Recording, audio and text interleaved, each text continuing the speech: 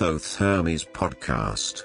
Welcome to the world of the Western esoteric tradition.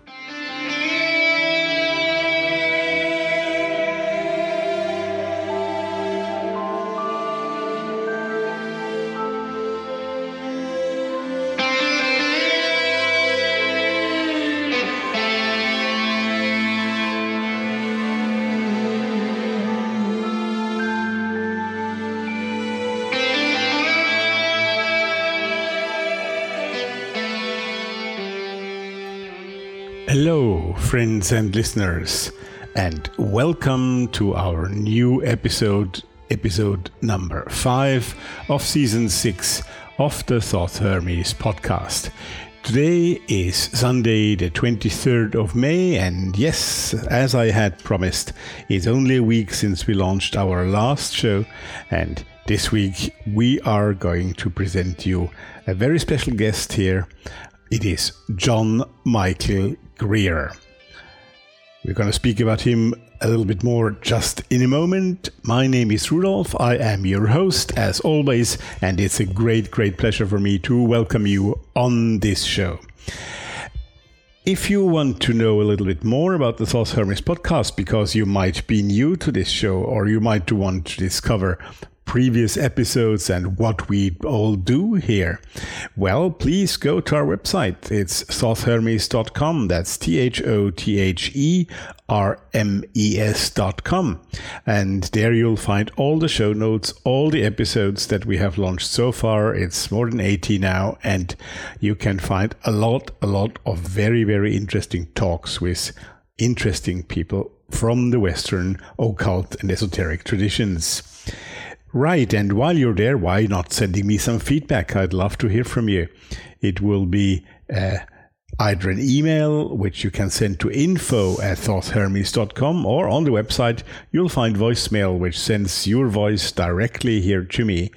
And you can also send me a message through a contact form. Of course, there's always Facebook and Twitter where we are present, and you can also send me a word from there. This podcast also needs your support, and I am really thanking all of you who are supporting this podcast. Every week there are a few little donations, and of course there are the patrons. And well, if you want to be a member of the patrons of the Thoth Hermes podcast, please go to patreon.com, look for the Thoth Hermes podcast, or to make it simpler, go on the website thothhermes.com, and you'll find right away on the first page a button and become a patron on Patreon there. If you want to do a single donation, that's also very easy. Also on the website, there is that donation button, and I thank you in advance for considering that, because this podcast costs, like all the podcasts, to produce. It costs a little bit of money, and well, it would be nice if you helped us with that. Right, so this was our little usual entry thoughts. I also want to say again what I already said last week, and 2 or 3 people have already reacted to that. Many of you out there are maybe musicians or know somebody who is, and many of those musicians are also interested in the occult and produce some music that might have some relation to what we talk about here, or just is really good music that fits our subject. So if you are a musician like that, or if you want to tell me about somebody who is and who might be happy to give us some music for the show, do let me know. Also send me a message, because it's always very interesting. And I'm still considering on doing something that I have done in the very early times of the Thoth Hermes podcast. Again, promote occult art on the website. But for that, I need your interest, and I need to see really that you go on the website and have a look at it. So before I restart that idea, and I have 1 or 2 friends who will support me with that, but do let me know if that is of any interest to you. You can also say, no, it's not, but I need to know if there is something that you would consider going to the website and looking on occult art and read about the artists that I present to you there. Do let me know. Okay, let's start with some music. And well, there is 3 pieces of music as always, but the 3 of them are all 3 really very, very different. And all 3 of them, of course, have something to do with our guest here today, John Michael Greer. I don't think I need to introduce him. I will do a little bit of that anyway, just after that piece of music.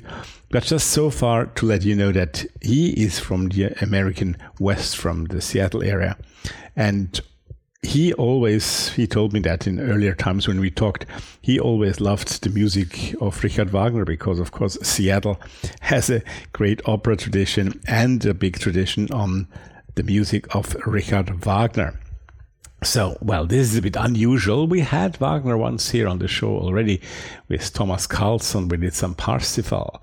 But now, well, of course, all those pieces by Wagner are a bit long. And there is that great American conductor, well, long time dead, I'm afraid, Leopold Stokowski, and he made out of Wagner's music some symphonic pieces where there is no singers, no voices. You might not like that, but there is really just the orchestral music. And if you listen to that, you really think it's like from some great fantasy film that has been produced last year. So, therefore, I chose to play something from the opera The Rheingold by Richard Wagner for you. You all know I'm an opera guy, don't you? Okay, so this is what you get today. But the symphonic piece that Leopold Stokowski created out of that music is called The Entrance of the Gods. It's about 8 minutes, so it's not short, but if it's too long for you, you have those marks on the podcast. You can always jump to the next marker and continue from there. But you should consider listening to that. It's 8 minutes of great symphonic music. The Entrance of the Gods by Richard Wagner, in that rearrangement by Leopold Stokowski. And we hear the Bournemouth Symphony Orchestra. All right, enjoy The Entrance of the Gods.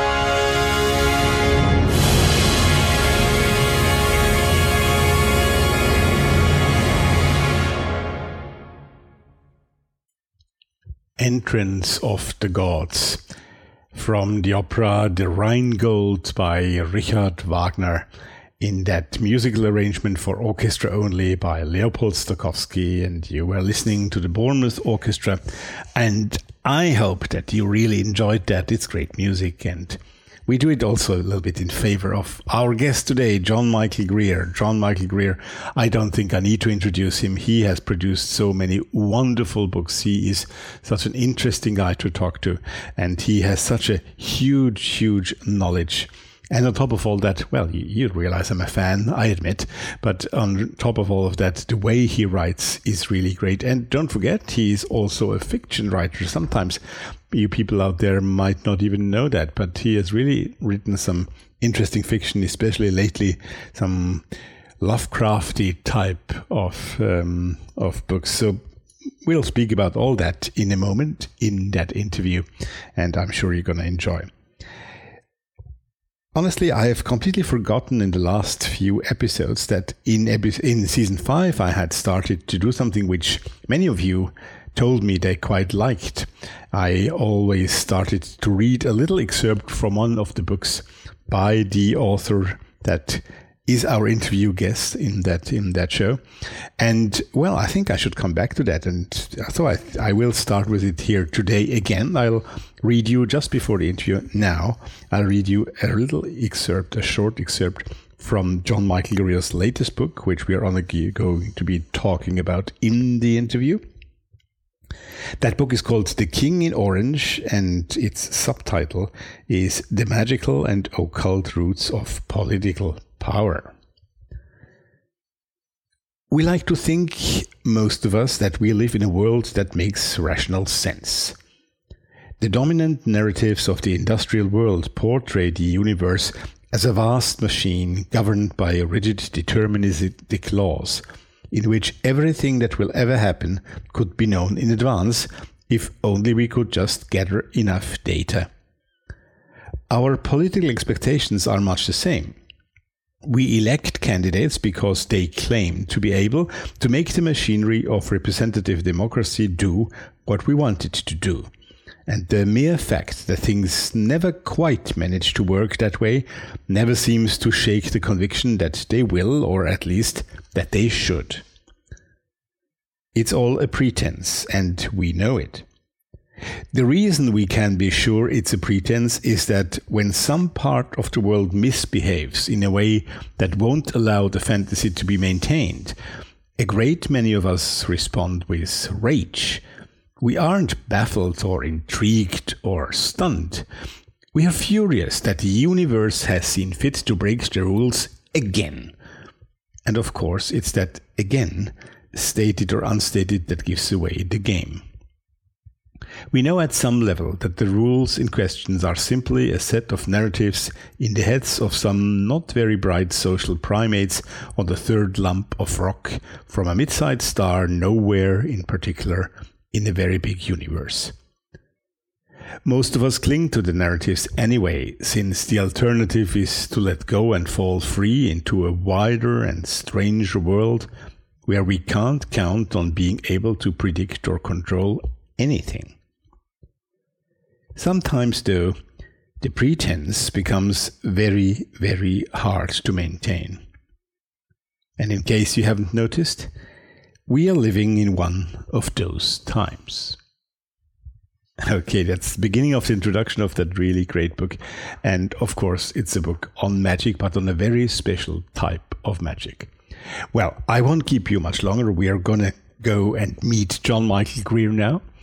And, well, before I forget, of course, in about half an hour, in a bit over half an hour, we will be back here and we'll play another piece of music for you. Okay, so, and now, here is John Michael Greer. Here comes the interview. It is a great, great pleasure here tonight to have somebody for me, and I think for all of you out there, really special on the line here of Thoughts Hermes podcast, John Michael Greer. John Michael, hello, good evening. Good evening. Thank you for having me on. Well, it's really great to have you. To be honest, this podcast is now 4 years old, and I think we were already in touch in general before even I started my podcast. And now finally, we came together for this. And I must say that there are so many interesting things I read about you, from you, your books at first, and your books on the occult, of course, but also your books on all kinds of different subjects, sustainability, etc., etc. Also politics. Lately, we're talking about that towards the end of the show, probably. And then the Arcturus report, and now Ecosophia, your blog, your actual blog. And it's always fascinating. And I always wonder, how did that all start? Because somehow there are so many different things you write and know things about, but at the same time, they seem all in a way really linked. Now, I wonder, what did cause all that to start? Was it your school? Was it your parents? Was it just your personal interest that came out of nowhere? How did it all start, John Michael? Well, I'm sorry to say that it was not my schools. I had a normal American public school education, which means practically no education at all. I'm afraid our schools over here are pretty dismal. My parents are, well, my dad is a very nice person. We don't have to go on from there. But no, it was a matter of growing up in the American suburbs in the 1960s and 1970s, where I was being presented by the media, by the schools and everything else, with this plastic one-dimensional version of what life is, what the world is, how everything works. And I looked at that and said, come on. A, this is boring. B, it's not true. And so there was that initial challenge from childhood on. Here is this palpable tissue of lies that I'm being fed by the media and by my society. What's behind that? Now, it did not hurt that I have Asperger's syndrome. I have that particular oddity of the nervous system, which causes me to have more neurons available for certain kinds of cognition, and none at all for things like figuring out what other people are thinking and feeling. It's not my strong suit.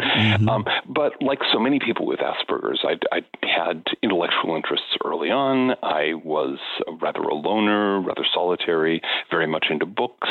We said socially inept bookworm back before they had the official diagnosis. And so my approach to things was to try to figure things out, to get books, to read, to pay attention, to study, to go, what's going on here? That led me to an interest in everything that belonged in the category of rejected knowledge. All the things where everyone just said, well, that's not true. Whether it was occultism, whether it was parapsychology, whether it was monster lore. I was an expert in werewolf trivia by the age of 12, and so just this totally random, whatever I could get, search for things that were weird enough to be true. And that led me to occultism. That led me to the practice of occultism, which I started in my teen years. And through that lens, not just taking occultism in the kind of simplistic sense as, oh, here are these neat powers, but what does it mean about the universe if these things are true? And what actually is going on when you do a working and things happen? What are the implications of that? And so it just kind of led one thing to another, where what started out as a set of unanswered questions turned into gradually a set of insights that I could follow out in many different directions, as you said, looking at politics, looking at society, looking at the future industrial society, looking at economics, looking at Donald Trump, looking at what have you, all of these things, and say, okay, there is a pattern that connects. There is a structure of ideas and insights here that actually makes sense of all these things. And the mere fact that most people consider it to be incomprehensible or simply wrong, that just adds to the fun. Fascinating. But also, I mean, still you have to start asking. Many people are confronted with those things that are illogical or not true or whatever, but not everyone starts having the reaction, well, I have to look behind that, right? Maybe I was just lucky.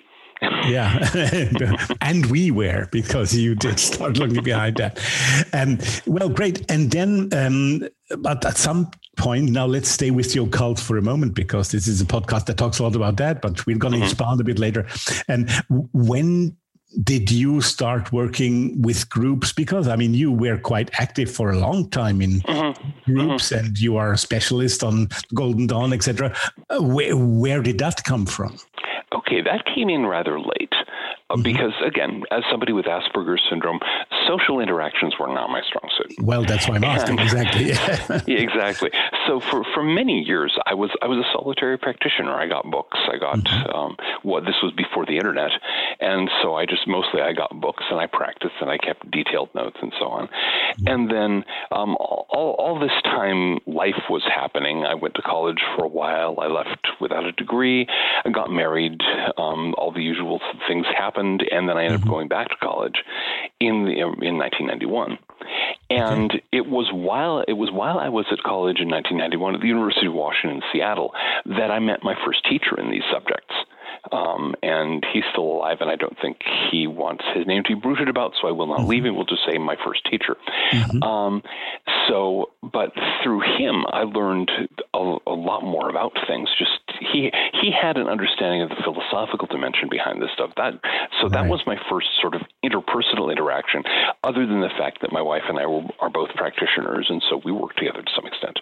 And it was around that time also that I got involved in what in America we call fraternal orders. Friendly societies is the British term. I'm not sure what you call them over in Europe, but Freemasons, etc. Well, Freemasons are. I mean, I don't think we have anything other than the Freemasons. Well, actually, I mean, there are a few others that were imported, but sure. But yeah, one of the things that a lot of people don't know outside, even in the United States these days, is that there were hundreds of these things. The Freemasons were just the famous ones. They're the ones that everyone talks about. They're the ones that everyone gets paranoid about. I ended up encountering and then joining an outfit called the Independent Order of Odd Fellows. Right. And yes, a highly silly name, but it's an old-fashioned fraternal order. It has initiations. It has it has its own symbolism and so on. It's rather different from Masonry, other than just sort of the general outline. And so I got involved in the Odd Fellows, and I found that I could work very well in that. And I don't know, maybe it's because things are very structured within a lodge. You know what you're supposed to say and what you're not supposed to say. It's much less free-form than ordinary social interaction. But I'm not sure. Whatever it was, I landed on my feet in the Odd Fellows. I got very heavily involved there. And I learned a great deal about how lodges operate there. And then I later became a Freemason. I also became a member of another American order called the Grange, which has agricultural symbolism. And all of this stuff got me very familiar with the lodge system and how it works. I founded a magical lodge in Seattle and was active in that until my wife and I left Seattle in 2004. And in the process, somewhere in there, let's see, it was 1994, I ended up joining the Order of Vardsovets and Druids. Now, that was mostly a correspondence course in those days. Certainly in Seattle, there were a handful of people I knew who were involved in it. They did the initiation ceremony for me, which was nice, but it was mostly a self-study thing. I did that program. And I finished it. I started looking around for other interesting opportunities. I stumbled across the Ancient Order of Druids in America, which was almost defunct at the time. It had fewer than a dozen members. And that was really how things took off, because I inquired about joining. I had some conversations with the old people who ran it, and all of a sudden, with 3 months' notice, I found myself running the thing. But that was great. The thing is, I was 30 years younger than the youngest other person in the order, and I was the first person who had expressed any interest in it in decades.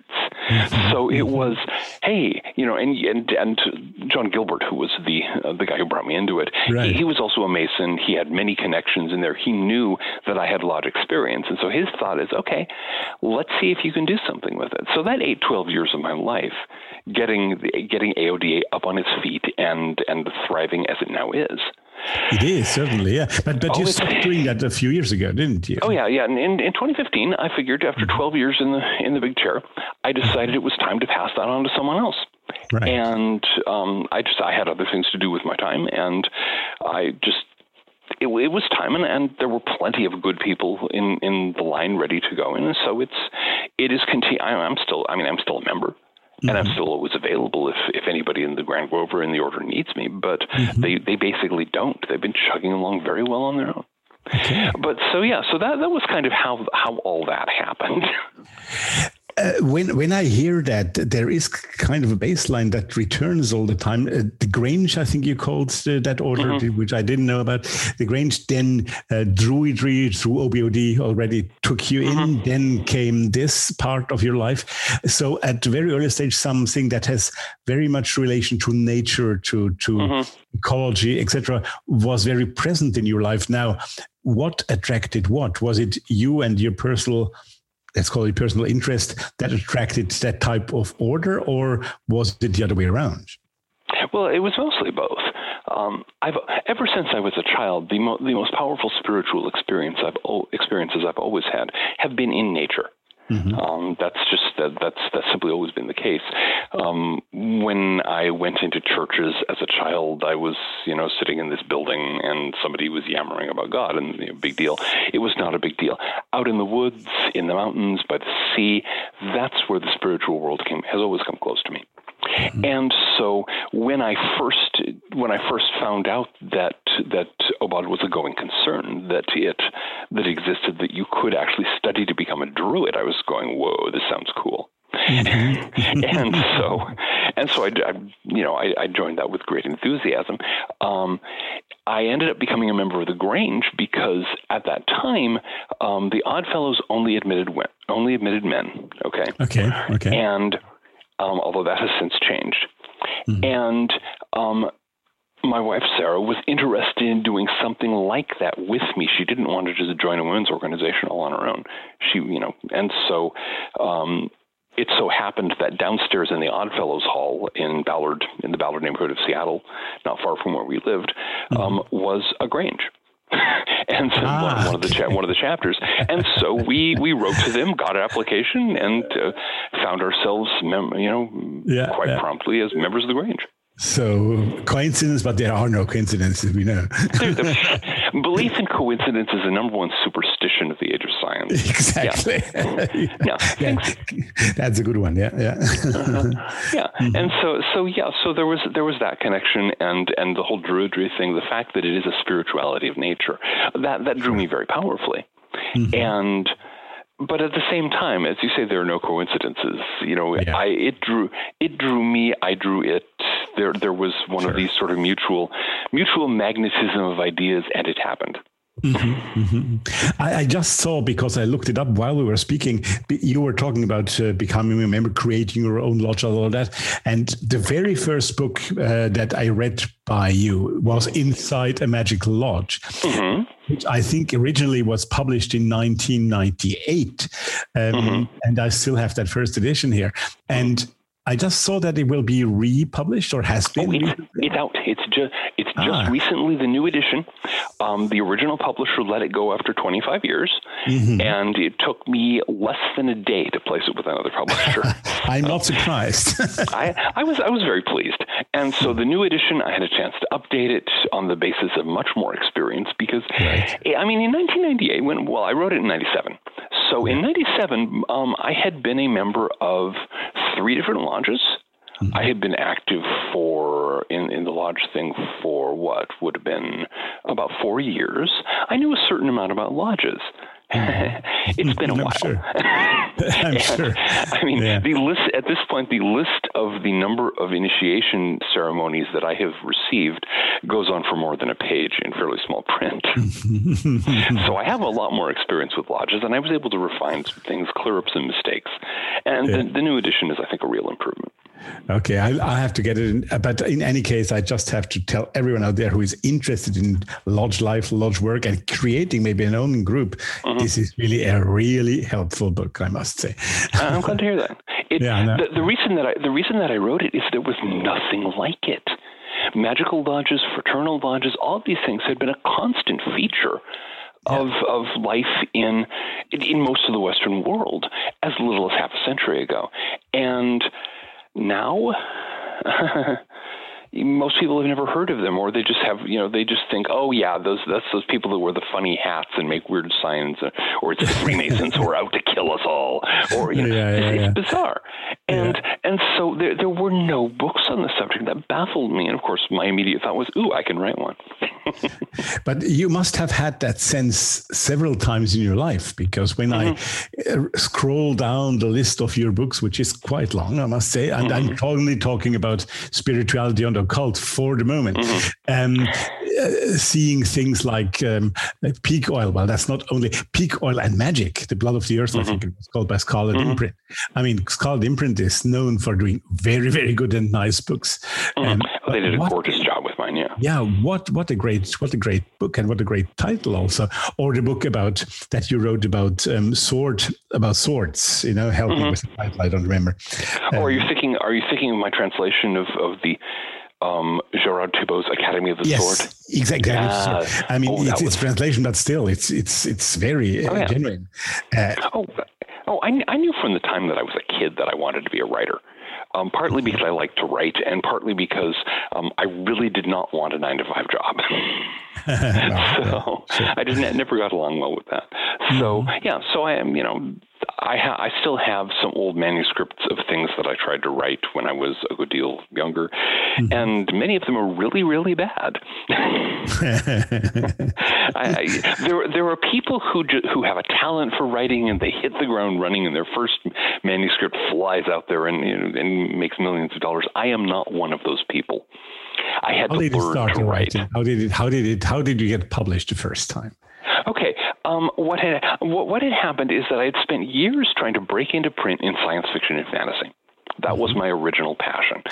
So I was writing these fantasy novels, these science fiction novels, sending them off to publishers and getting back rejection slips. I got rejection slips from all the best publishers.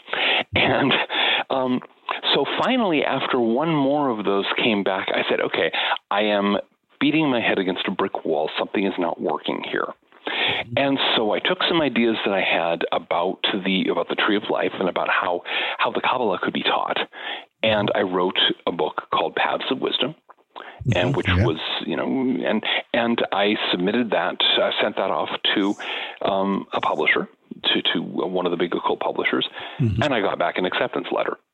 Wow. It was that fast. And I was going, okay, clearly I've been barking up the wrong tree. and so what happened, what I realized later, and this is something that any of our listeners who are writers will want to know about. Every year, out of all the books that are published, 20% are fiction, 80% are nonfiction. Every year, out of all the manuscripts that are submitted by new writers, 80% are fiction, 20% are nonfiction. So if you write fiction, you're one of the 80% chasing the 20%. If you're writing nonfiction, you're one of the 20% chasing the 80%. You know how that works out in terms of your chances. And so I found out very quickly that you can make it in nonfiction much more easily. And so that's what I did. I Paths of Wisdom, I followed that up with Circles of Power, with Inside a Magical Lodge. I just kept on, writing stuff because I wanted to be a writer and I had a lot of things to say about magic. And my early books, they needed a little revision. Now I have revised them. Each of the three that I've just named, all of them have been through substantial revision at this point. I was a little verbose, and there were things I had not yet learned about writing, but fortunately in nonfiction, people are interested in the information more than the prose. Yes. But as time went on, I kept on writing different things. The whole Peak Oil end of things, that was frankly a surprise to me. I started when did that start? Writing and yeah. Well, the thing is, I was into all that in the 1970s. Okay. Back during the first energy crisis and so on, I read all the books. You were a teen then, right? I was in 1973 when the first oil crisis began. I was 11 years old. Yeah. But I was a very literate, very interested in the world, 11-year-old. I love to read, and I was grabbing magazines and reading about it. I was getting books and all this stuff. I was really fascinated, and I was extremely interested to watch the way that the whole subject was deep-sixed in the 1980s, when it was just, oh no, we're not going to talk about that anymore. We're going to pretend that resources are infinite. Ronald Reagan's in the White House. It's morning in America, and we are on vacation from reality. So what happened then? In 2006, I started a blog. This was 3 years after I'd become head of AODA. I was with the title of Grand Archdruid, and we were up to about 20 members at that point, and which was a serious improvement. And so, but I started a blog. My book, The Druidry Handbook, which is an introduction to that system, was on its way out, and so on. And I started writing about various things, but very quickly I was writing about the environmental situation. I was writing about energy. I was noting that the price of oil was ratcheting steadily upwards, and everyone insisted, no, it's going to go down shortly. Not a chance. And so I started talking about all those things that I had been studying back in the 70s that nobody talked about. And the Archdruid Report, as the blog was called, went from being way out there on the fringes with, maybe 3 or 4 people commenting a week to this sort of minor phenomenon where I had hundreds of commenters and I had websites devoted to denouncing me. That was fun. and I was getting invited to peak oil events. Imagine here you are at Washington, D.C., and there's a big table, and on one side there's a retired U.S. congressman, on the other side there's a petroleum executive, and in the middle is me, an Archdruid. It was a very strange experience. How did you survive? No, I just sort of smiled and said my piece, but I ended up doing this a lot during the peak oil period from about 2005 to about 2010.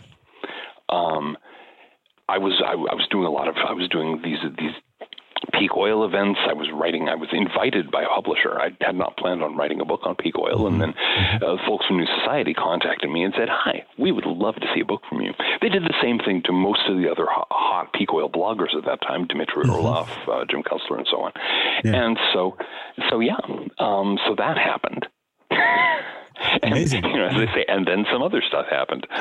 They certainly did, yeah. I mean, let's talk a little bit about that part of your life, because it's a fascinating part which also drew me in at the part. And the last book you wrote on that subject, I think, was The Retro Future, right? Was The Retro Future, yeah. Yeah. That was actually part of a 3-book series, although I don't think anybody else realized it. I did a book titled After Progress. After Progress, yeah. And Dark Age America, number 2? No. But After Progress was After Progress and The Retro Future and Retrotopia, my novel. One of my novels. Those 3 are actually all talking about the same thing from 3 different angles. Right. So, but yeah, the Retro Future was the last. By that time, the second peak oil, or the second oil crisis, was winding down, and the third one hasn't started yet. We have a year or so, maybe. And so, at that time, that whole thing was fading down. So I was ramping up other stuff, and there's no point in just kind of belaboring something when people have convinced themselves they don't have to listen. And of course, also at that point, peak oil stopped being fashionable. Everyone's wanted to talk about climate change instead. Yeah. And then it was plastics, and then it was Donald Trump, and now it's the coronavirus. There's always got to be something to be terrified about, and something that you can march around and protest about. So. Yeah. Which we will talk about towards the end of the show, because there is lots to be said about your last book. Oh, yeah. Absolutely. But I must say, personally, I was very impressed and influenced by what came out of the Archdruid's blog, which was that book that it was kind of a novel, which but I think was initially just published bits, fiction bits on the Archdruid's blog, right? Okay. Archdruid's Tales, I think it's called, right? Okay. Well, actually, I have 3 books that were published in bits on blogs. Okay. There was an Archer Druid's Tales. Those are my short pieces. There was Star's Reach, which was a novel set in Dark Age America, in a future America, roughly 2480. And then there was Retrotopia, which was which I have not read yet, I must say. Yeah. You might find that one interesting. I wanted to mess with people's heads. We have this fixation on progress. We have this delusion in our culture that what's new must be better, and that we have to keep on doing newer and more complex and more exotic things, even when they don't work as well as the things we used to have. And so we're progressing ourselves into a state of increasing dysfunction. Retrotopia imagined in the aftermath of an American Civil War. Gosh, who would have thought of that? In the aftermath of an American Civil War, the United States is broken up into several countries, and one of these countries pursues a policy of deliberate technological retrogression. Exactly. And thrives as a result of it. I had a colorful time with that. I'm sure. No, but it was fascinating to read that. And sometimes, believe it or not, I think of those moments when you read the newspaper today.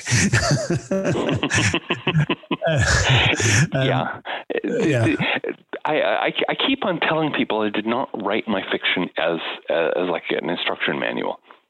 Although the novel that I feel that way most about these days is Twilight's Last Gleaming. That's a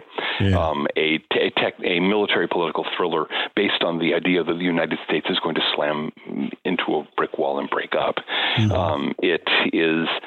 It's kind of if you're familiar with the American writer Tom Clancy, who does all these endless dreary America triumphs over everything kind of things. This is the opposite. This is how people the counter Clancy. Exactly. Yeah. This is the anti-Clancy. People who and it assumes that America goes at the world with this Tom Clancy attitude and trips over its own feet repeatedly and ends up breaking up into separate countries. Yeah. And so many of the things that are described in there are in fact things that this country keeps on doing. And I'm going, this is not an instruction manual. This was meant as a cautionary tale, as a don't do this. But somehow that doesn't sink in. Now, I'm not sure if I read that in one of your books, forewords, or blogs, or if you wrote it to me in one of our email exchanges we had in the past. But you said you deliberately limit yourself to analyze the situation of the United States because that's the part of the world, of course, which you know best, but you don't want to, I don't know if you said you don't want to judge on other parts of the world, or you don't want to go into things you don't know enough about. Is that still the case? Very much so. Very much so. The thing is, first of all, the last thing the world needs is one more clueless American telling them what to do. How long have we have had that habit since the end of World War II, and I hope the rest of the world has figured out, don't listen to us. When an American comes in and says, oh, you ought to do this, pat him on his head and send him back home. Okay, because most Americans are totally clueless about the rest of the world. Most Americans are totally clueless about their own country. Yeah. I'm going to misquote Gandhi here, and say, when you talk about American civilization, the appropriate thing to say is that will be a really good idea someday.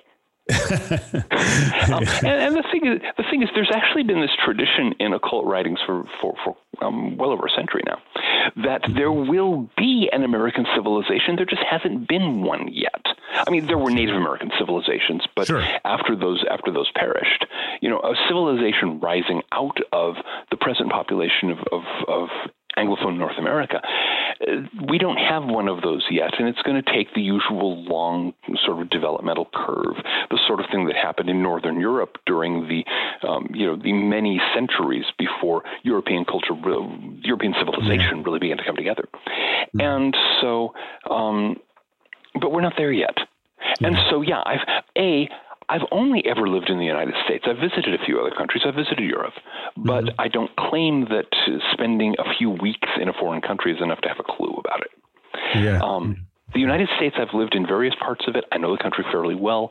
I'm acutely aware of it, of my culture's stupidities and some of the problems with it. And so I mostly focus on the United States. When people ask me, well, what about the rest of the world? I say, well, if you live there, maybe you should do some research yourself. Yeah, but there are also some strong points in that civilization, aren't there? Mm-hmm. Oh, well, the United States has enormous energy. Yeah, for example. And when that energy finally coalesces into a coherent form and a coherent direction, I think it's going to accomplish amazing things. As it is, we flail a lot, but we've got amazing energy. We've got a conception of individual freedom that I think is very powerful. Yeah. And I think some of the cultural things that we've had, which are sort of the first stirrings of a future American culture. And I note things like our literature, like jazz. Because the American culture is not just a white American culture. It will be the fusion of the peoples who have come here one way or another from all over the world. Yeah. And so there's a lot of cultural creativity here. It's just, with any luck, I can reincarnate sometime down the road and see how it works out. But as it is, it is my culture. It is my country. And I'm aware of its downsides. I'm aware of some of its upsides. I feel one of the things I can do is try to encourage people, on the one hand, not to try to pretend to be European, and on the other hand, not to try to pretend to be the Roman Empire, because we're not that either. Well, neither, yeah. Yeah, got you. Well, the problem when you talk to John Michael Greer is there is so many things you want to talk about, and he knows so many things also. You could go on and on and on forever, and I think I may promise you now and here that this is not going to be the last interview I did with John on the Thoth Hermes podcast. So, but for now, let's take that little break that I promised to you. And of course, in John Michael's world, and we're going to hear more about his activities in the magical world himself in a moment. There is also a big bunch that plays into the Celtic lore and Celtic worlds. And, he has been speaking and will be speaking more about Obod, the order of bards, druids, and Ovids, and bards, Ovids, and druids. Sorry, I got the order wrong here. And, one of the famous people from the Obod is, of course, a great musician who has already been in a short interview on this podcast. That's Dan the Bard from the UK. So I thought it might be a good idea to play a piece of music by Dan the Bard, and it's called The Cauldron Born. After The Cauldron Born, we are going to return directly to John Michael Greer, and listen to the second half of that fascinating interview. And at the end of the interview, there is our third piece of music for the day. And that's, I would call it fantasy epic music. It's some kind of easy listening third piece, but it goes by the name of Initiation. And I think it's always great to speak and listen about initiation, so it's quite a fit. The music is composed and played by Ravarant, an artist from Greece, I believe. So, and we are going to hear his piece, Initiation. But now it's first Dan the Bard with The Cauldron Born.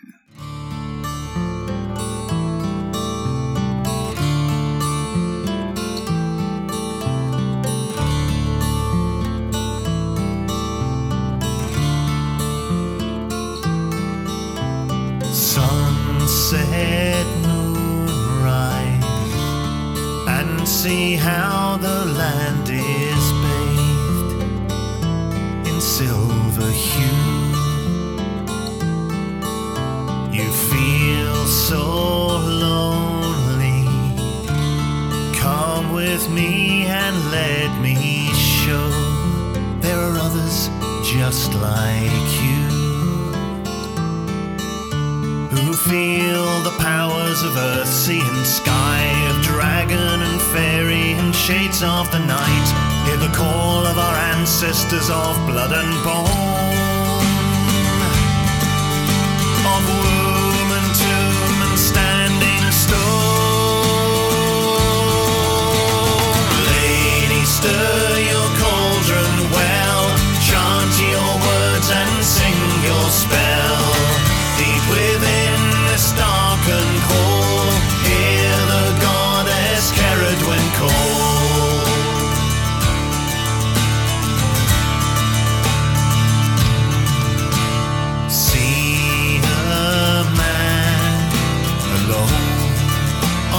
hill, his arms raised high to the moon, chanting words, a charm, a spell of power, a witch's rune. He calls to the powers of earth, sea and sky, of dragon and fairy and shades of the night. He calls to his ancestors of blood and bone, of womb and tomb and standing stone. Lady, stir your cauldron well, chant your words and sing your spell. Deep within this darkened hall, hear the goddess Ceridwen call. Come and taste of the cauldron's brew and magic she will give to you. You will dance in the eye of the storm, your Ceridwen's children, the cauldron born.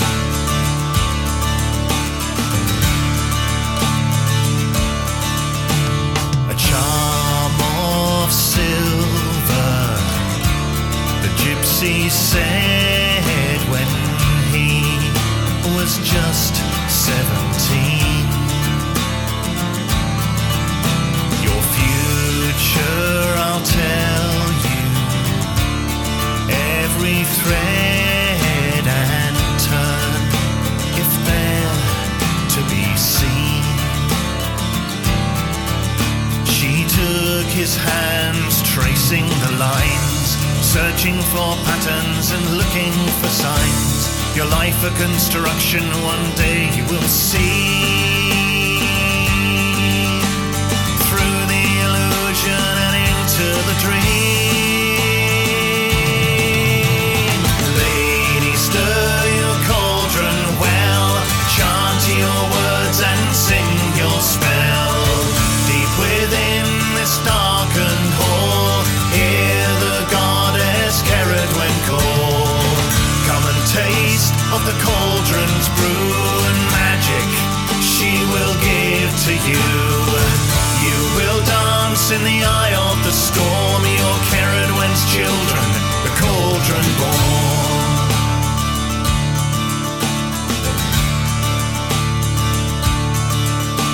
So we stand on this hill, our shadows are cast by the moon,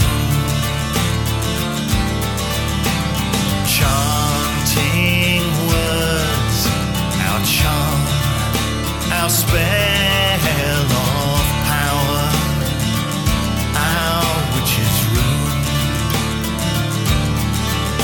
We call to the powers of earth, sea and sky, of dragon and fairy and shades of the night. We call to our ancestors of blood and bone, of womb and tomb and standing stone. Lady, stir your cauldron well, chant your words and sing your spell. Deep within this darkened hall, hear the goddess Ceridwen call. Come and taste of the cauldron's brew and magic she will give to you. You will dance in the eye of the storm, your Ceridwen's children, the cauldron born. Oh lady, stir your cauldron well, chant your words and sing your spell. Deep within this darkened hall, hear the goddess Ceridwen call. Come and taste of the cauldron's brew and magic she will give to you. You will dance in the eye of the storm, your Ceridwen's children, the cauldron born.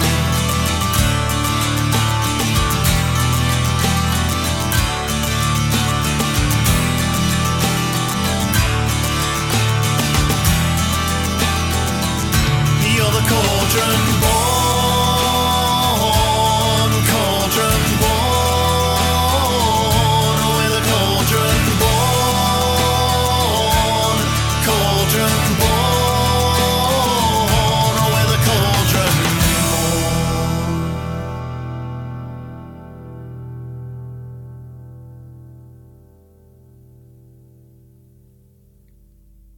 Now let's talk about John Michael Greer's occult activity, not about the author, but if he wants, of course. Sure.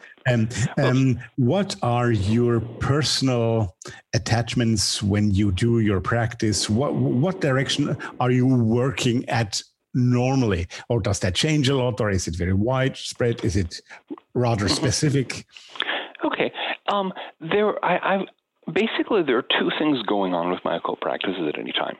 There's my own process of personal development, which is primarily a matter of meditation. I have a daily meditation practice. I've had a daily meditation practice for more than 40 years. Yeah. And there's a lot of that. And that, of course, the themes and subjects of that meditation change as I develop and as I pursue different angles. Sure. But there's that. There are certain other basic practices that are all focused on the core work of occult training, which is the development of the individual self, the unfolding of the individual potential.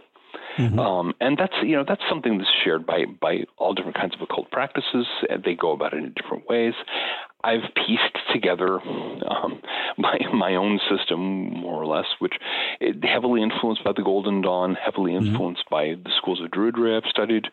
So there's that as kind of that. That's kind of the ground note, the base note that underlies everything else. And beyond that, a lot of what I'm doing at any given time is developing a system that will take some particular set of ideas, some particular set of practices, and so on, and present them in a form that allows other people to pick them up and use them. Okay. Partly, I'm a writer. I need to be writing about something. Sure. And one of the things that I noticed quite early on in my career is the best way to fail as a writer is to write the same book over and over again. A lot of people do that. It's a bad idea. Sure. Yeah. And so I'm always doing developmental work. And in fact, if you look at my sequence of books, instructional books on occultism, you'll find that each one of them represents some period of my developmental work. Okay.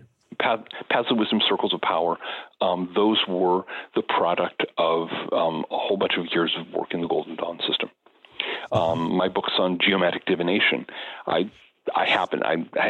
unlike most Americans, I took the time to learn some Latin and was able to translate some old geomantic books and figured out how geomancy actually works and got that into English for the first time. But I also did and do a lot of practicing with that kind of divination. And then you could just go step by step through my other books. You can see, okay, these are the ones that came out from the time that he spent doing a lot of work with Druidry. And here are the ones that come out of the 5 years I spent synthesizing the Druidry and the Golden Dawn tradition. And here, ... You just fill it in. Because I'm always doing something like that, partly because it interests me, partly because I like to teach, and it's helpful to have something to teach that isn't just what I was teaching 20 years ago. And partly because it feels like an act of service to work out these systems, to make them available, to present them to readers, and to have people pick them up and run with and go, cool, I can do stuff with this. I mean, the Druid and the Golden Dawn parts, they are quite obvious when one reads the books or even the titles of your books. The one that fascinated me because it made an amalgamate of the two is the Celtic. You say Celtic or Celtic? I don't know. Golden Dawn. Celtic Golden Dawn, which I think is a fascinating. I don't know. It's not, of course, not a mix-up, but a complete a marriage between the two systems, isn't it? Well, no, and the thing with that is that I didn't come up with that idea. Okay. What happened back in the early 20th century? Okay, we're in England. We are in the occult community in England as the Hermetic Order of the Golden Dawn was blowing itself to smithereens by internal political squabbles, and it was very much like one of those explosions on movies with things flying this way and flying that way, and flames billowing out. Metaphorically speaking, and crowds of refugees running in every direction. Yeah. There were certainly a lot of people who quit the Golden Dawn at that point, but they also wanted to find some other way to practice an inner-directed spirituality. And it so happened that right about that time, the Druid scene in Britain was very calm. It's not always. There have been times when it's been quite colorful, but it was very calm, and there were these various Druid organizations around that were practicing Druid spirituality and doing rituals. And a lot of these refugees from the Golden Dawn ended up in various Druid groups. They joined the Universal Fund and so on. I didn't know that. Okay. Mm-hmm. Yeah, a lot of people don't. But a lot of them ended up there. And wouldn't you know, within a very short time, you started seeing these hybrid Druid Hermetic organizations, like the Kabbalistic Order of Druids and the Ancient Order of Druid Hermetists and the Nuada and Merlin temples of the Golden Dawn and things like this. Mm-hmm. So there were people coming up with this synthesis. And, well, then the Second World War happened, and then Wicca came out and became all the rage. And nearly all of these things just kind of faded out because nobody was interested in that sort of old-fashioned occultism. They all wanted to take their clothes off and dance nakedly around, in the coven and have some cheap sex and do the various other things that people were doing in that scene. Mm-hmm. Mm-hmm. So I was very irritated by this because I was thinking, okay, I love Druidry, I love the Golden Dawn. It really sucks that there is that none of these systems that fuse the two have survived. And I was going, okay, I've got the basics. I'm going to reverse engineer it. And that's what I did. So I buckled down and I worked out what could have been the curriculum of one of these hybrid groups in the 1920s and practiced it and tested it and did all that sort of stuff and then published the book and got a small organization together which currently works with it. And it works very well. Yeah. So And I tried a few things myself, to be honest. Because my personal system is also very close to the Golden Dawn, being solitary on the other side. So it was really helpful to me. I'm glad to hear it. But and there's, there are two other books actually that tie into that. There's the thing called The Mysteries of Merlin, which is a set of seasonal rituals that that work with the same magical system. Mm-hmm. And there's also my book on the Colbrin, the Welsh kind of quasi-runic alphabet, and that's actually designed to mesh with that also. There will be some others. Yeah, I'm sure there will be. Hey, I'm a writer. I've got to have something to write. Absolutely. And we are readers and we wait for that. So now there is a special type of book that I'm going to ask you because that's also like a pattern. There are those, it's more than translations. We touched on the Gérard Thibault, but there are others. They're more, the Israel Regardie re-edition is of course not a translation, re-edition of the big brick, as we all call it.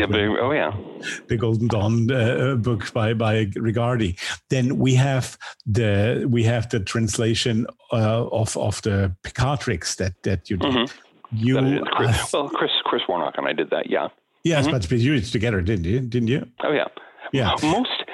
Just over half of my translations actually have been joint work like that. So, right.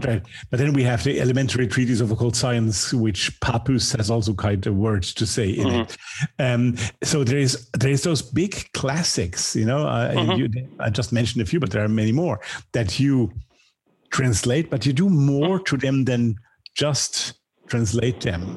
Or is this just an impression I have because I'm a fan? Well, the thing is, a good translation needs to have a good introduction. It needs to have footnotes. It needs to have references. Right. Because, if you pick up the Picatrix, okay, there's no way that you can just pick up this thing and understand it the way people understood it in the year 1100. Exactly. And because we come out with a completely different cultural setting, we don't have the same intellectual background. And so when Chris and I did the Picatrix, our goal was to make it accessible, to make it usable so that occultists could actually pick the thing up and run with it. And in fact, they have. It's sold like hotcakes. Lots of people are using it. In the same way, doing my translation, my translation with Mark Mikatuk, we translated Eliphas Levi's Doctrine and Ritual of High Magic. Exactly. And that's a brilliant book. Unfortunately, the previous English translation was by Arthur Edward Waite. Oh, God. And Waite had many virtues, but he could not write an interesting sentence to save his life. Yeah. And the crucial problem was that he was bitterly jealous of Eliphas Levi. He did not like the man, and his translation is incomplete. It leaves things out, it gets things wrong, and he's constantly putting these sneering little footnotes saying, "Well, that's not correct," and so on. It was really quite nasty. And it's really, it's taking a book that is everywhere else in the Western world, people go to Levi first. In the German-speaking world, in the Italian-speaking world, of course, all over the Francophone world. Yeah. And in the English-speaking world, Waite was just sitting there like a brick wall saying, no. Okay. So Mark and I fixed that. But there's a lot that has to go into developing, working the footnotes and a good introduction so that people know what they're getting into. Mm-hmm. But that's really part of what any translator ought to be doing. And so, I have my own preferences. I know what kind of translations I like, so that's the kind that I do. Mm-hmm. Okay, great. Well, I was lucky enough to read Eliphas Levi in French, so I didn't come across it. But yeah, I also prefer to read him in French, but not of course, in America. Of course. Yeah, I have no idea why Americans are so terrified of learning another language. It's really sad. Yeah. Well, I don't know. You must tell me why. In any case, there is this new. I gather it will be quite a long series of articles on your blog, Ecosophia, where you're discussing the Eliphas Levi now in depth, right? Yeah, we're going to go chapter by chapter through the entire Doctrine Ritual High Magic. Yeah, and I expect to have a good time. We just finished spending 3 years on the Fortunes, the Cosmic Doctrine. Yeah. Well, and so this is going to this is going to keep us going for 46 months. Okay, well. So the next 4 years all planned ahead. Exactly. It's Wonderful. Well, it sounds like a great thing. Then there are other things which are surprising in your book list. For example, the UFO phenomenon. That's I think 12 years back or so, that book. But although that's also been reprinted. That's also just I have a new edition of that out titled really? The UFO Chronicles, and I was able to update that because there have been a number of things made public since I originally wrote that actually helped support my thesis. And that was a fun book. The thing is, remember again, as I said, I was interested in everything weird when I was a kid. I was very much into UFOs. Yeah. And I figured out even then that the two canned excuses for what's going on, either they must be alien spacecraft or you didn't see that at all. There was something wrong with that. Yeah. And so, it's a complicated thing, and because there's more than one thing going on that gets lumped together in UFOs. But one of the things that I ended up discussing in great detail was the way that the United States Air Force manufactured the UFO hysteria as a means of protective camouflage, as a way to camouflage its own flight tests of things like the U-2, the SR-71, the early spy satellites, the stealth planes. Many of our listeners may remember the period when UFOs suddenly were black triangles. Now, what is it that looks like a black triangle in the air? Gosh, I wouldn't know. Just chronicling the way that the Air Force manufactured this whole hysteria in exactly the same spirit that before the Normandy invasion of World War II, the U.S. and British militaries invented a fake army with inflatable tanks and empty barracks to fake out the Germans.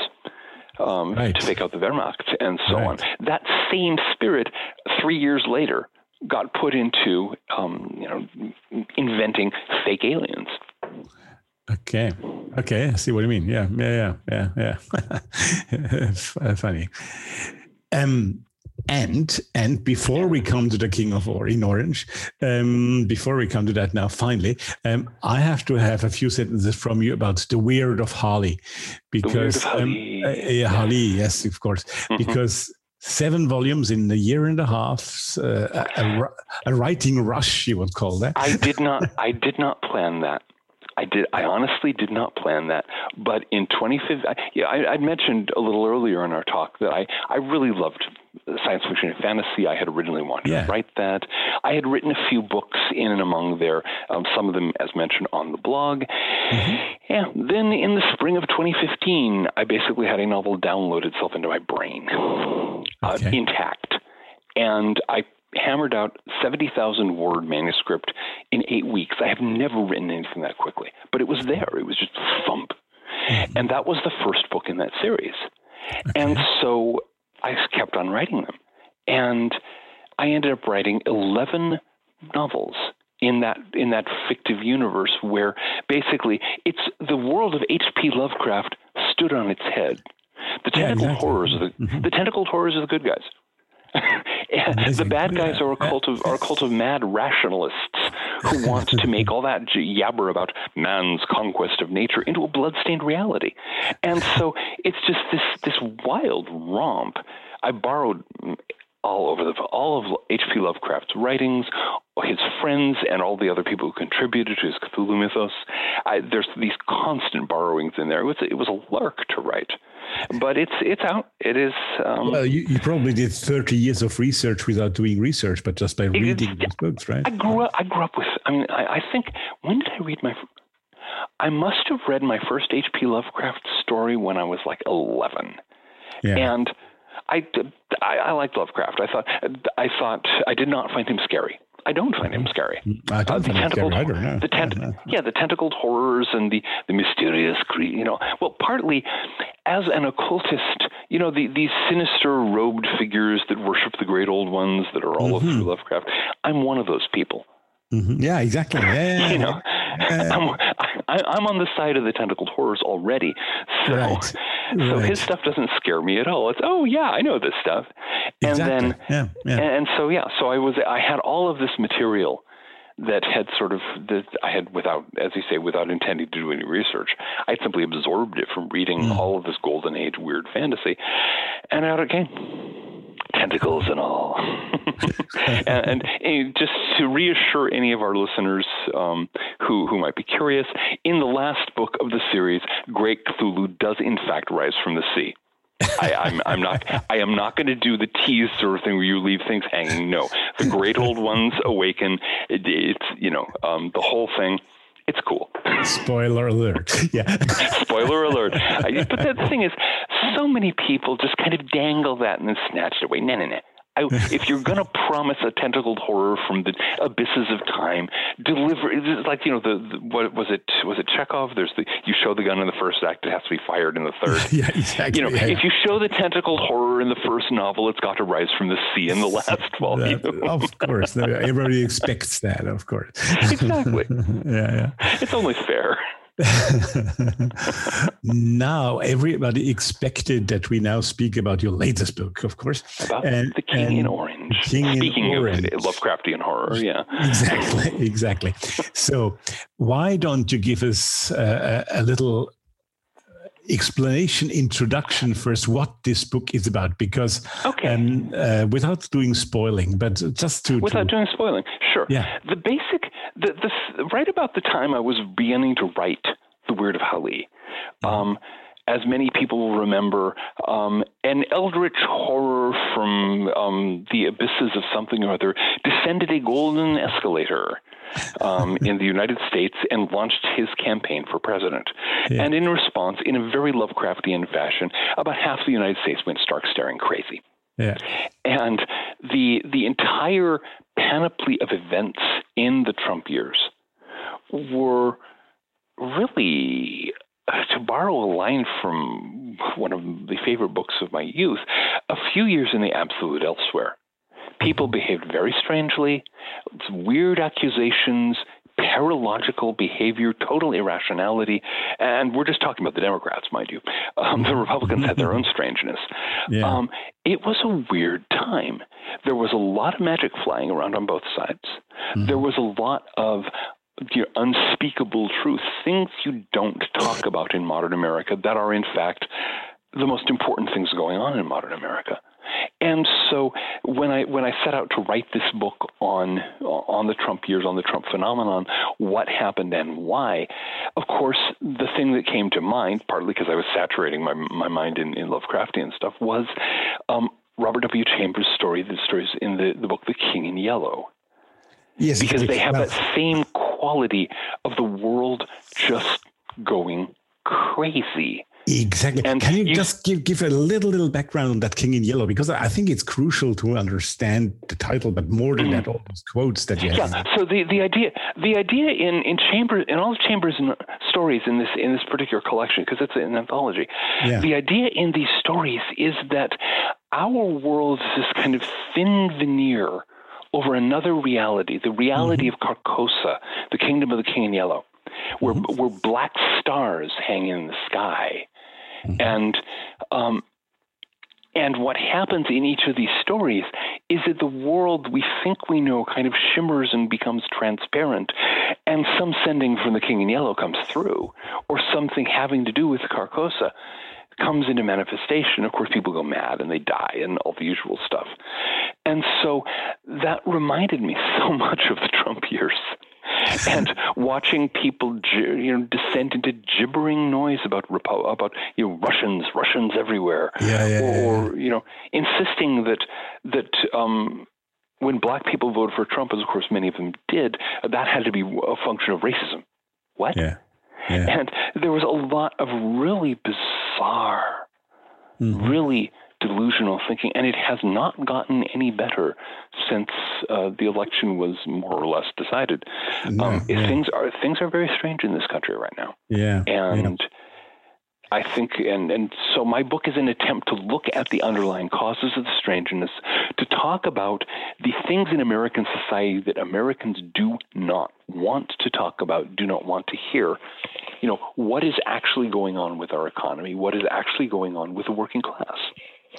What is actually going on with our society? Why are we stuck in a set of narratives that don't work, but everyone keeps cycling back to them? I must say something now about the extra American part, because of course, me as a European, I read that book probably a bit differently, and it is when I read that I recognize so many things. Of course, we cannot talk about Trump, but Trump has caused other upheaval here in Europe, and the media are almost sad that he's gone, because now what do they get hysterical about, right? But well, I figured that's what the virus is for. Oh yeah, exactly. They found something now. But on the other hand, many of the analysis, because there's much in-depth analysis of the situation, when I think about the four layers of the main parts of the American society, so to speak, right? With salary people, wage people, etc. This is all true worldwide. Exactly. Yeah. And it's an analysis that is so true worldwide, at least in big parts of the Western world. Let's put it that way. Don't want to judge. But an enormous number of people do not want to talk about the idea that it's not gender, not race, not ethnicity or religion, but class, but income level is actually a major fault line in our society. Absolutely. And please note, not in the Marxist sense that the heroic working class is going to rise up and do what we tell them to so we can seize power in their name, the basic Marxist shtick, but just the fact that there are these conflicts. And that if you understand these conflicts, you understand what's actually going on. And if you understand why the salary class, the managerial class, does not want to talk about class, and if you understand what has been done to the wage class, the ordinary working class, which used to be fairly prosperous and is not now, and why is that? How does that happen? How does that work out politically? I mean, we're watching. To the extent that I can get clear news of what's going on elsewhere in the world here in America, which is of course limited by what I can find on the internet and so on. But these same things they're playing out in Britain, where they explain a lot of what's happened with the Conservatives and the Labour Party. They're playing out in France right now, where Macron is sinking like a rock. They're playing out in all kinds of European countries because the same basic underlying structure of events has happened. The same shift in relationship between classes, and the wage class is fed up, and the managerial class can't let itself think about what's actually happening in a way so that they could deal with it. Yeah, absolutely. No, I couldn't agree more. And I'd really encourage people, not Americans. There are a few who listen to this podcast, even though 85% are American, I warn you. But those who are not, go and get that book. It's not a book about Trumpism in the first degree. It is much more in depth. It uses the possibility to talk about them. I hope you agree on what I'm saying. It's primarily a book on how societies are founded on magic. Magic understood as the art and science of causing change in consciousness in accordance with will. Exactly. Yeah. And all of our societies, Ioan Coleanu, the Romanian American scholar of religions, said brilliantly in Eros and Magic of the Renaissance, we don't need jackboots at this point. What we have are magician states where people are manipulated by magical means to think that there's no alternative to the present dysfunctional order. But apart from Coleanu and John Michael Greer, I haven't heard that being said like that.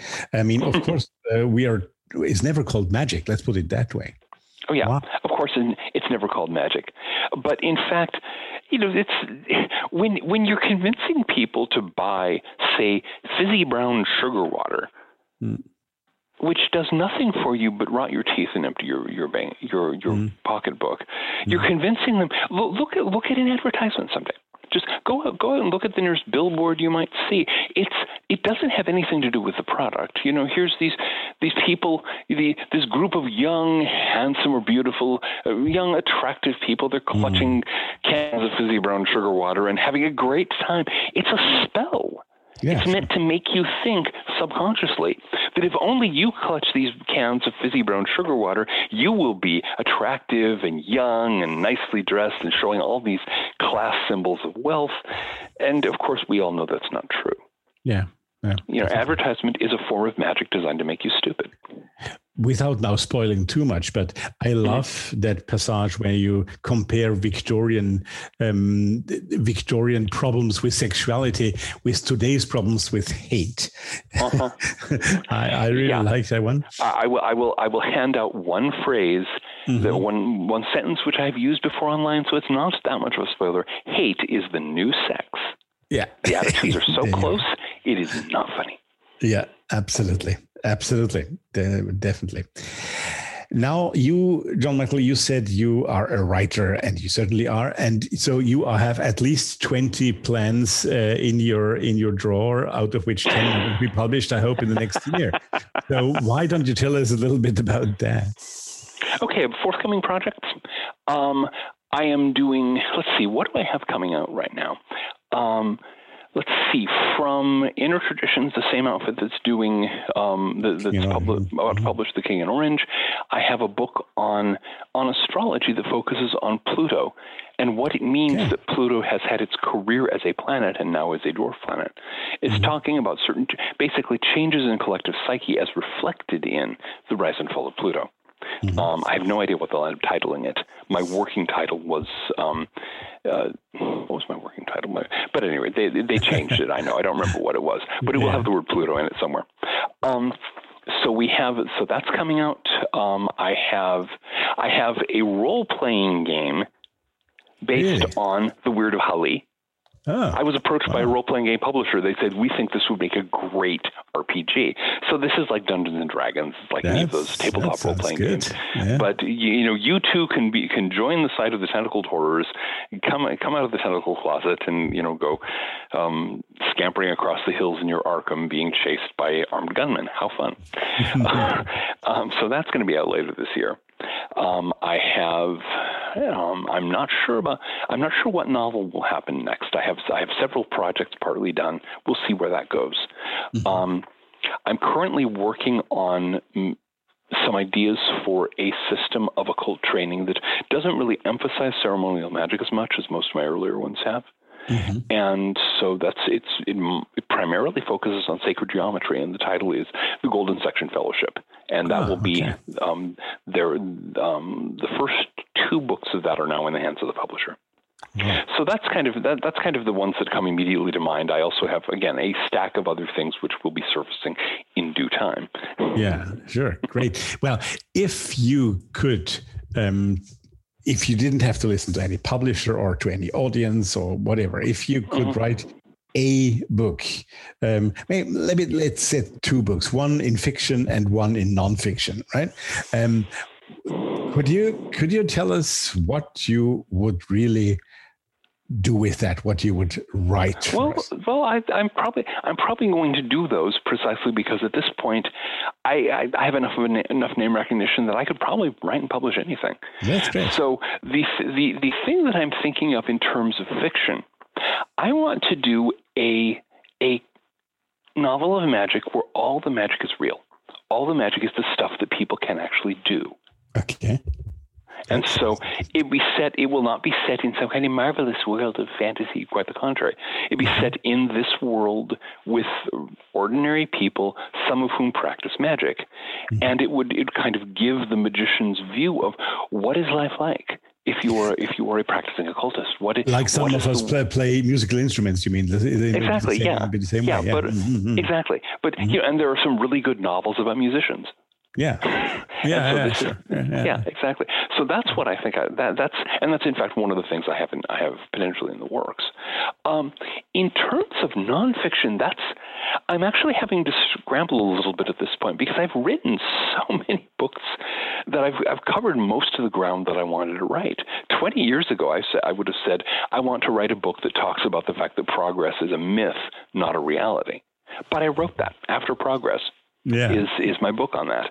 I wanted to, at one point, years ago, I would have told you, I want to write a book about polytheism. I want to talk about how it makes more sense to talk about many gods than one. I've got that one out too. So at this point, I think the target that I'm sort of aiming at for my old age is a book on the philosophy of magic. A book that really kind of focuses on what does the world have to be like in order for magic to work the way it does. What does it tell us about the world that we experience things in these ways when we practice meditation, when we do divination, when we practice ritual magic?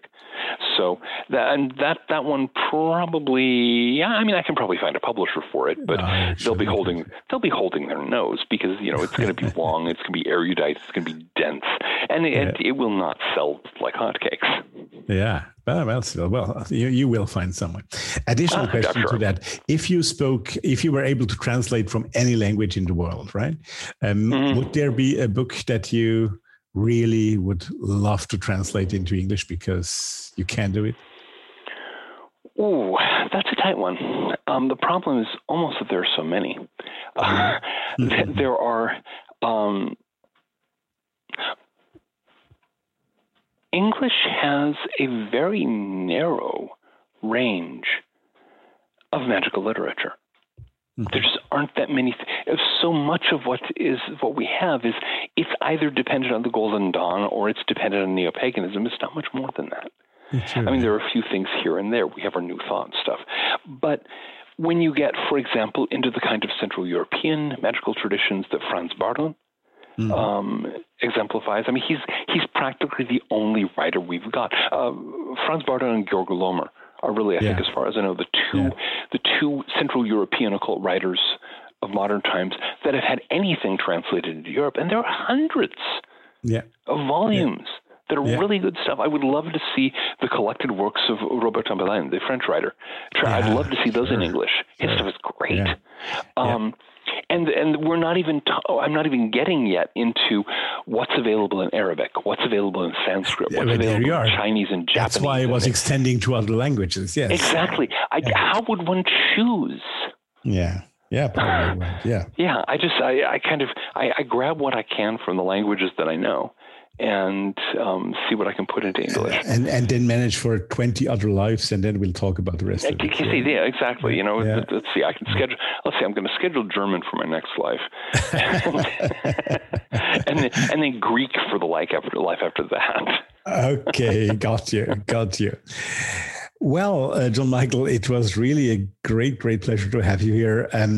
I just would like to have from you a kind of final word to our audience, to those people who are out there listening and who love magic, who love the occult.